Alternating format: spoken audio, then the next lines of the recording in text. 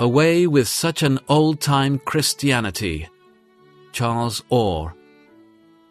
Satan has robbed a harlot, named her Christianity, and succeeded in imposing her upon many.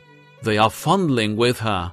She indulges them in sensuality, while encouraging them to hope for a blissful immortality. The kings of the earth have committed fornication with her. They are reveling, feasting, and banqueting with her, crazed by her seductive charms. She has neither purity, peace, nor power. Her robes are defiled by sin.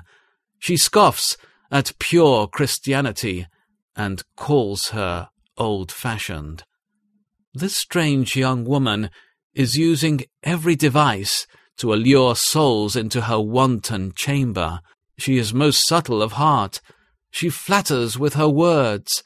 In the twilight, in the evening, in the black and dark night, she walks in the streets and lies wait at every corner, that she might catch and kiss him who is void of understanding.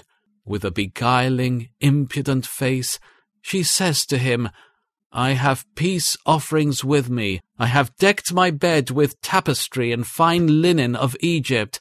I have perfumed my bed with myrrh, aloes, and cinnamon. Come, let us take our fill of love until the morning. Let us enjoy each other's caresses." Such is the mirthful, shallow, frivolous Christianity of the popular present-day religions. The generality of professors, we speak in love, desire a Christianity which will go with them to the halls of pleasure, which will dine with them at their rich banquets, which will smile on them as they walk in the ways of sin and worldliness, calming their fears with her flattering words of peace, peace. Primitive Christianity, they consider, was good enough for primitive days, but she would be a horrid old maid in these days of progress.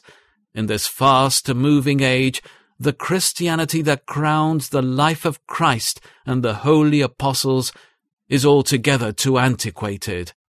She drew men from the world. She crucified their lusts. She taught them to practice self-denial. She brought them in humility to her feet. She led them in the paths of virtue and holiness. She upbraided them for sin, and told them of the vengeance and wrath of God against every evil. The Christian world today in general is saying, "Away with such an old-time Christianity. She has no charms for us. She is too common and plain, too grave and sober. We will not walk with her. Give us the mirthful and dashing young harlot, that we may walk with her amid the pleasures of the world, and with her gratify our lusts.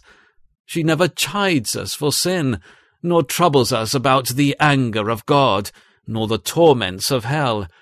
She invites us into her bosom, and gives us a sweet opiate drink of stolen waters, and bids us take our fill of love. We desire to tear off the sacrilegious robes of the harlot of false Christianity, and expose her shame to the gaze of every honest soul. Dear reader, do not go after her. Do not let your heart incline to her ways. Do not go astray in her paths, for she has cast down many wounded. Yes, many strong men have been slain by her. Her house is the way to hell, going down to the chambers of death.